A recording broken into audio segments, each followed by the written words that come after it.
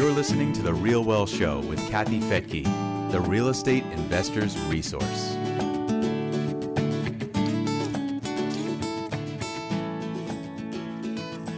Got kids, a full-time job, an insanely busy schedule, and wondering, is this what you really signed up for? I'm Kathy Fettke, and welcome to The Real Well Show. Palak and Nidhi Jamdar thought they had really made it when they successfully climbed the corporate ladder in their prospective jobs. But when they had children, they started to question if getting up early, dragging the kids to daycare, working all day, coming home exhausted, getting the kids fed and to bed, just to start all over again the next day was really what they wanted. So they put their heads together and came up with a different plan that includes a $10 million real estate portfolio and a lot more real wealth. They're here to tell us how they did it. Palak and Nidhi, welcome to The Real Wealth Show. Thank you so much for having us. Thank you for having us. We're excited. And how long have you been investing in real estate? So we started back in 2014, 2015, I believe. And it was. And I went full time in 2016, early 2017. Okay, wow. So you started in 2014 and went. How did you do that in such a short period of time? So that's a story, I guess. So I was a mechanical engineer working in corporate. I worked for 17 years. He was in corporate in finance and strategy, and we had kids. Mm-hmm. And we waited till our late 30s to have kids because, we thought stability financially, climbing up the ladder before you do all that is great. But then when we had kids, we realized we never saw them. The higher up we climbed, there was no time for them. And so 2014, we had our daughter. And then 2016, had our son. And I didn't want to go back to work because it was just so difficult to keep up with everything. And every morning it was, we would talk and we would be like, okay, who's going to take one for the team today? Because either the nanny was sick or one of the kids was sick or something wasn't right. And so we would always be like, all right, who's going to take one for the team this morning? And so 2016, I said, I really want to quit my job. It's, I had worked really hard to get there, but it just wasn't the life that I thought I was building. It was just so much stress. So at that point, we had a few rental properties that we had purchased, just rent ready, 25% down, 20% down rentals. And that offset my income a little bit, the cash flow. There was still a deficit. I was making 6 figures plus. So there was still a deficit. And so what we said was, hey, I'm going to quit my job. There's still a little bit of a deficit, but the next few years, I'm going to work on building something that would replicate my income. So that's kind of how everything played out. Did I miss anything? No, I think that's it. And, it was, I think it was almost at one point when even with a 6-figure income, we were paying so much in other fee costs with nannies and with daycares and all that. When you take all that out, we really weren't keeping that much money anyway. So it wasn't that difficult of a decision, I think. It's a really light bulb moment, isn't it? When you realize, wow, if you just deducted some of these expenses and the tax savings you would get from investing in real estate, it makes sense to just stay home or have one person stay home. So how were you able to get the real estate professional status and get the write-offs against Nidhi's salary? Yes. So that was one of the biggest advantages of quitting my job, not just being able to work on real estate full time, but also all the tax benefits that come with being a full-time investor. So with the tax savings you get from being a real estate professional, would you say you were kind of at the same place as if you were working? Yeah, at one point, I distinctly remember telling him, I was like, when I deduct all of this stuff from my salary and then add the taxes and all of that, I'm basically working for $1,500 a month. I'm working I'd climbed up the corporate ladder. So these jobs are not easy. You have a lot of pressure to perform and deliver. And I was managing a team of people. So I had to be on site full time. And it's not a 40-hour a week job. And I was like, wow, I'm doing all this work for $1,500 a month and not being able to see my kids and being stressed out, not getting enough sleep, not being able to take care of my health for $1,500 a month. That's what I had come down to.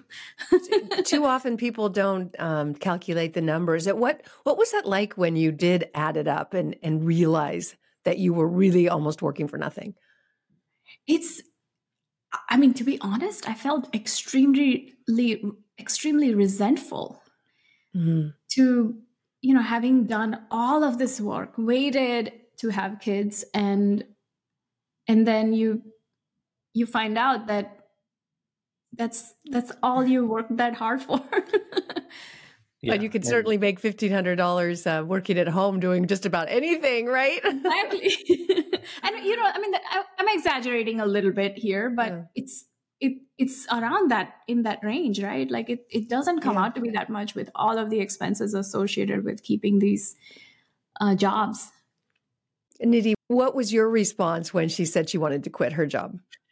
I was, at first I was like, are we sure we want to do this? And partly because she has always been very driven in her career. And, and I was like, it was a big sacrifice, especially at that point, not knowing where she would go, what we would do.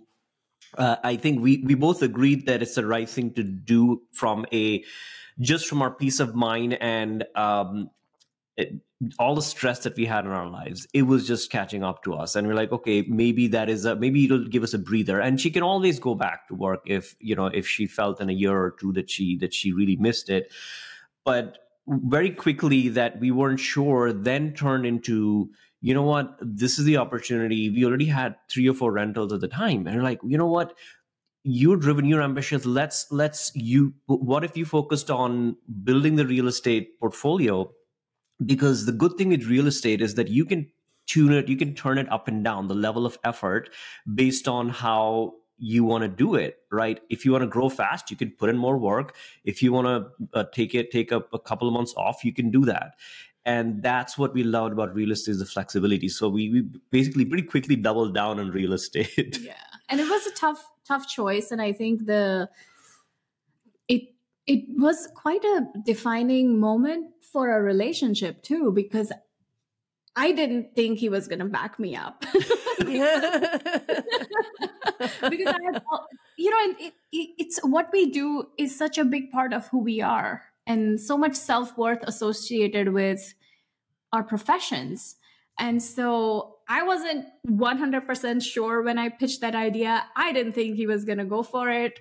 And then it was a defining moment. And, we really, for me, it was amazing to see that he would back me up if I was going to take a big risk like that.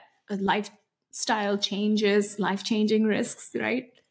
Yeah, for anyone listening who would love to be able to have that conversation with your spouse, get the information first. Speak to a CPA, ideally someone who specializes in real estate. We have a whole lot of them at realwealth.com. What you'd want to present to your partner is the information, right? To be able to show, if I quit my job and I focused on real estate and was able to become a real estate professional, I could get all these deductions that can apply to your earned income, and it won't really make that big a difference in the family. Plus I can do this and increase the income. So that's a scary conversation unless you come with the data and the information. Absolutely. That's a good idea. Yeah. And just to add to that, like one thing that we started doing as soon as we figured that out was we would put together like a plan, almost like a vision board for both of us individually, but also one for us as a couple together, because it's quite often we go through life as in relationships and in marriages, not having a long-term vision of where you want to go, whether it's wealth, whether it's how you want to live your life. And I think just thinking that far ahead helps you come on the same page of, how you want to achieve it. Oh, I cannot emphasize that enough. We just hosted a couples retreat at our home. We had 6 couples that they were all very successful. They had their own goals, but they didn't together as a family, as a couple. That is a missing piece a lot of times. And if you're together in the boat, right, the boat of life, but you're kind of paddling in different directions, you're Yes. just end up spinning your wheels, right? You're going to spin around. Got to know where you're going together as a family. I love that. Yeah. Okay, so one thing I bet you realized is that those skills that you had worked so hard on, managing, scaling, leadership, all of that, when applied to your own business, and that business in this case was real estate. But wow, can you get further than building it for using all those skills on someone else's business, right? Absolutely. What a great point. You don't realize that, right? When you're in corporate, you're just trying to climb the ladder and impress your boss and, but you have no idea how much you've actually learned. Yeah. And a lot of times people will tell you, if you're starting your investing journey or any kind of entrepreneurship, they'll be like, oh yeah, but you don't have those skills. You may not be able to do it. You've always been a 9 to 5, but there's so many transferable skills that you learn, as you said, with building systems, building processes, building teams, treating it like a business. And that's one of the quick things we realized pretty quickly was that a lot of people that we first started investing in real estate, we saw that a lot of them are mom and pop investors, and they purchase like one property every 2 or 3 years. And we're like, wait, yeah, but if you really understood commercial financing, if you really applied building systems and processes and teams, you could scale this a lot faster. Yeah. And that's what you're able to do that a lot of people don't realize. As you said, you already have those skills. You just need to apply it to your own business. Yeah. Instead of impressing your boss, impress your spouse, impress each other, impress your kids. Yeah, absolutely. Put all that effort and energy into something where you really get the benefit. So 2016, you had 2 young children. You quit your job. What did you do to scale your real estate business to get to a point where you could replace your former income? Yeah, so we had already seen the power of real estate by then. So we had about 3 or 4 rent-ready rentals, and we thought, oh, there's a cash flow coming in. This is a great passive business. But one constraint that kept coming up was, how do we find capital to buy more properties? Because every time we bought a property, we had to come up with $50,000, $60,000 to put a down payment. And that was a lot to come up with multiple times a year.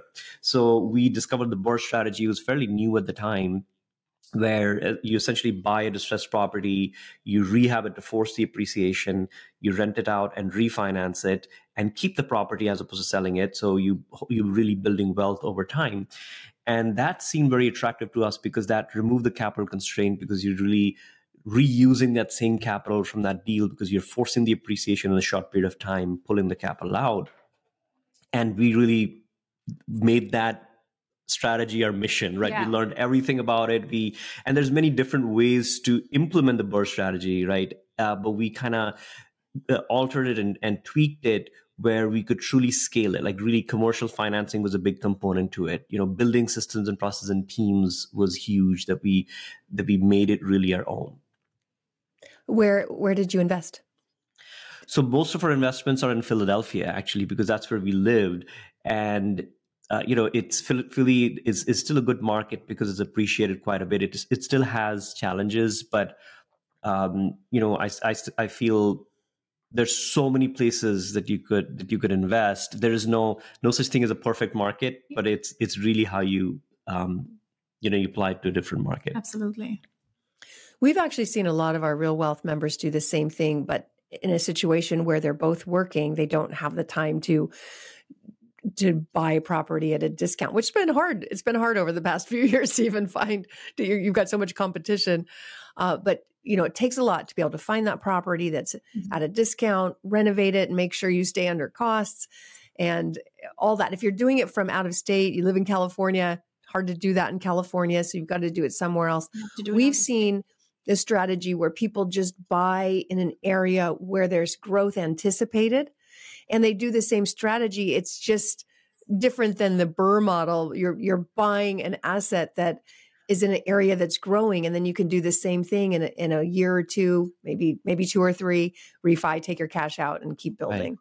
Yeah, Absolutely. instead of forcing the property to appreciate right away by renovating it, you wait a year or two and wait for it to appreciate a little bit. And if you're investing in an appreciating market, it's a little bit easier than the average 3% appreciation. That makes Yeah, it's not sense. going to happen as quickly in the Midwest or, Right, areas that are exactly. Yeah, you got more to know your linear. market, Yeah. and also just knowing that then you're just finding more sources of capital, which is fine.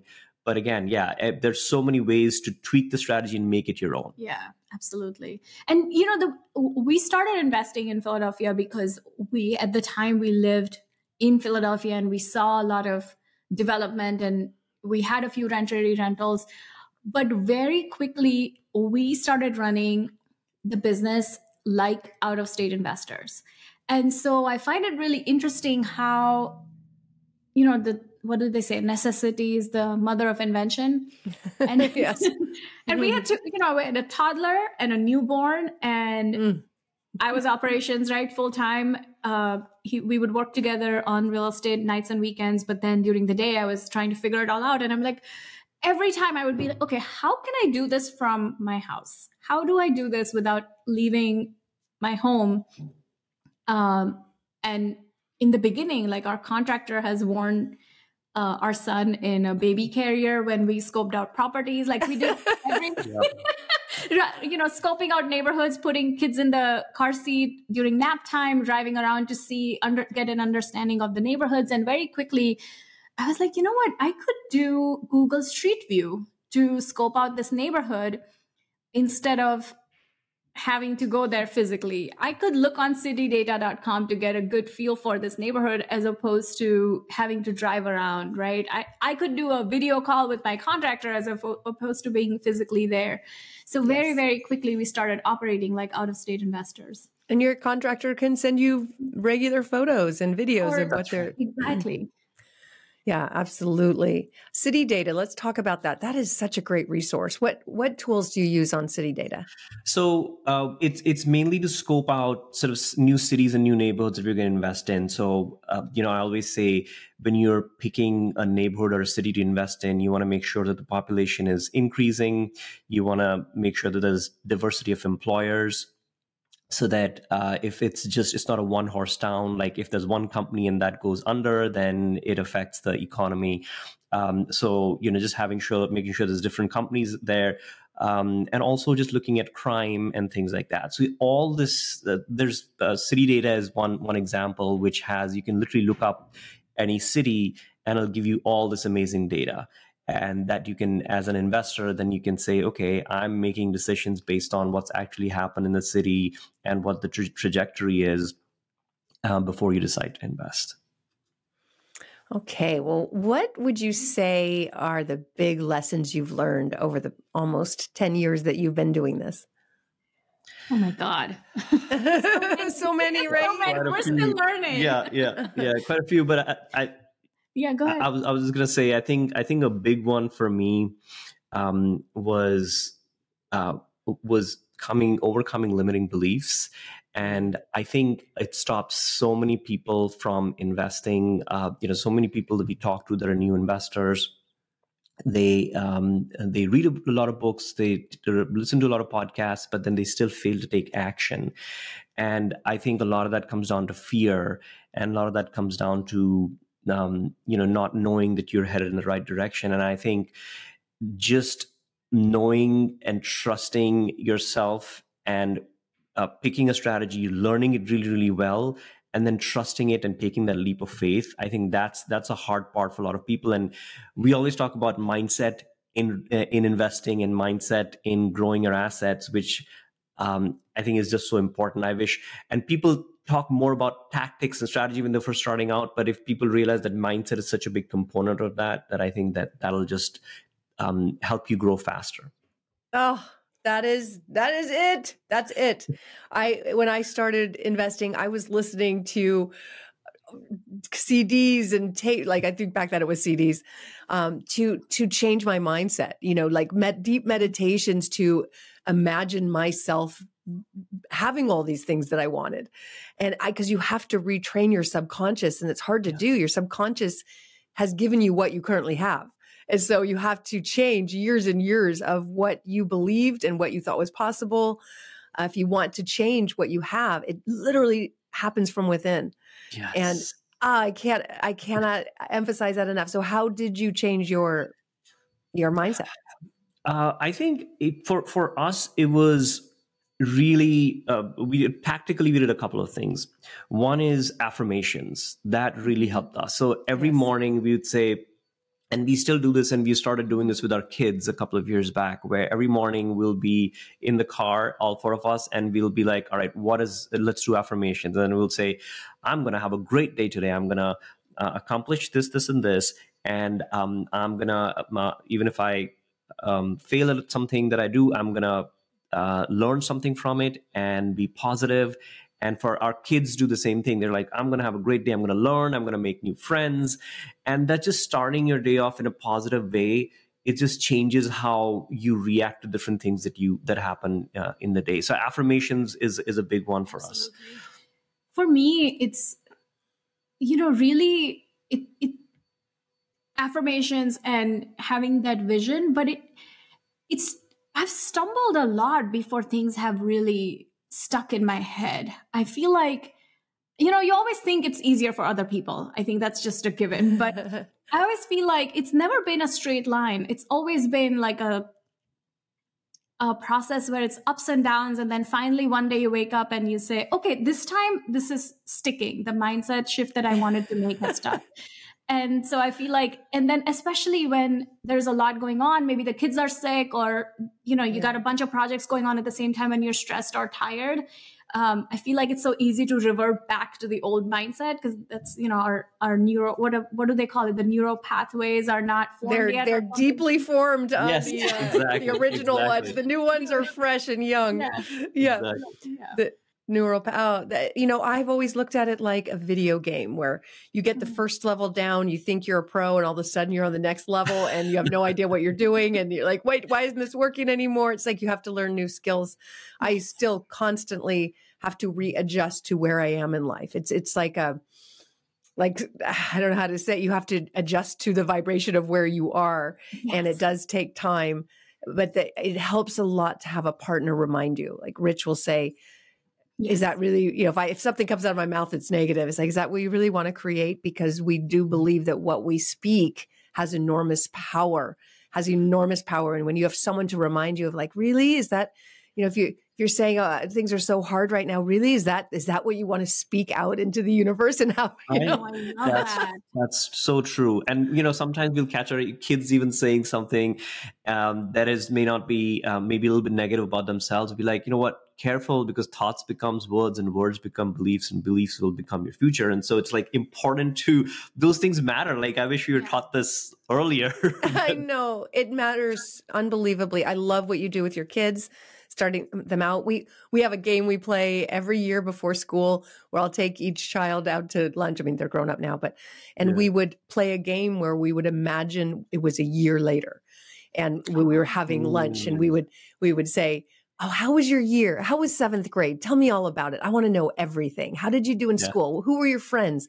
But it hadn't happened yet, but they had to talk about it as if it did and be excited. Right. And it's powerful. It is. I love that. Yeah. All right. Well, we are out of time. Any final thoughts for our audience here? Many of whom are like really high in the video game and some just starting out. Yeah, I mean, I just, it's just keep going no matter where you are. And as you said, Kathy, like every level that you cross, you're going to face new challenges. And it's not that it gets easier, but you just get better at handling it, right? And as you grow, the stakes only get higher. And so it's just, keep going, keep your eye on the prize and keep dreaming big. I think I always tell Paula, because like we were first generation immigrants and we're like, we didn't come this far only to come this far. Like we have to go a lot farther. So, and I would say to add to that, if you find discomfort, sit with it. So in the beginning, I'm very tactical. I'm an engineer. It's all about like numbers and steps and, what's the quick fix to this? But if you ever run into discomfort, if you ever run into challenges, listen to your body and sit with it. what's making you cringe? What's making you uncomfortable? And there is something to be worked on inside us to overcome that challenge and to get over discomfort, as opposed to finding that tactical solution. Yeah, I love that. Sometimes I'll just scan my body, like, where is this stress? And I'll literally ask my body, because the body is brilliant. So yeah, and those of us who are in our heads a lot, certainly engineers, that's not where the solutions are. It is within the body. It's in the heart, and it's so hard to shift. But if you do just listen to your heartbeat, or listen to your body, where is that feeling? Where is that pain? Where's that stress, anxiety, whatever? And talk to it. Like, what is it you're trying to tell me? What is it you need? What do you want? Yeah. And we get through it. Absolutely. Yes. Oh, wonderful. Well, I did not know this is the direction the show would go, but I love it. Thank you so much. Very quickly, if you'll just tell us where you are today in terms of your portfolio and what's next for you. Yeah. So right now our portfolio is around $10 million, which is a combination of single family homes, duplexes, triplexes, 10, 15 unit buildings. And our goal is to keep growing that and really add as much value as we can, just because, we thought when we first started out, we just listening to other people who are way ahead in the game helped us, and hope we can provide value for others as well going forward. Wonderful. Thank you so much for joining me here on The Real Wealth Show. Thank you so much, Kathy. Thank you for having us. And thank you for joining me here on The Real Wealth Show. If you would like some hand-holding or just some support in how you can also get off that treadmill and learn more about creating real wealth in your life, that is what we are here for. We have investment counselors at Real Wealth that will walk you through the process. Believe me, thousands of people have done it, and so can you. You can get those details at realwealthshow.com. It's free to join, and there are hundreds of webinars and free resources for you to help you on your way. Thanks for joining me here on The Real Wealth Show. We'll see you next time.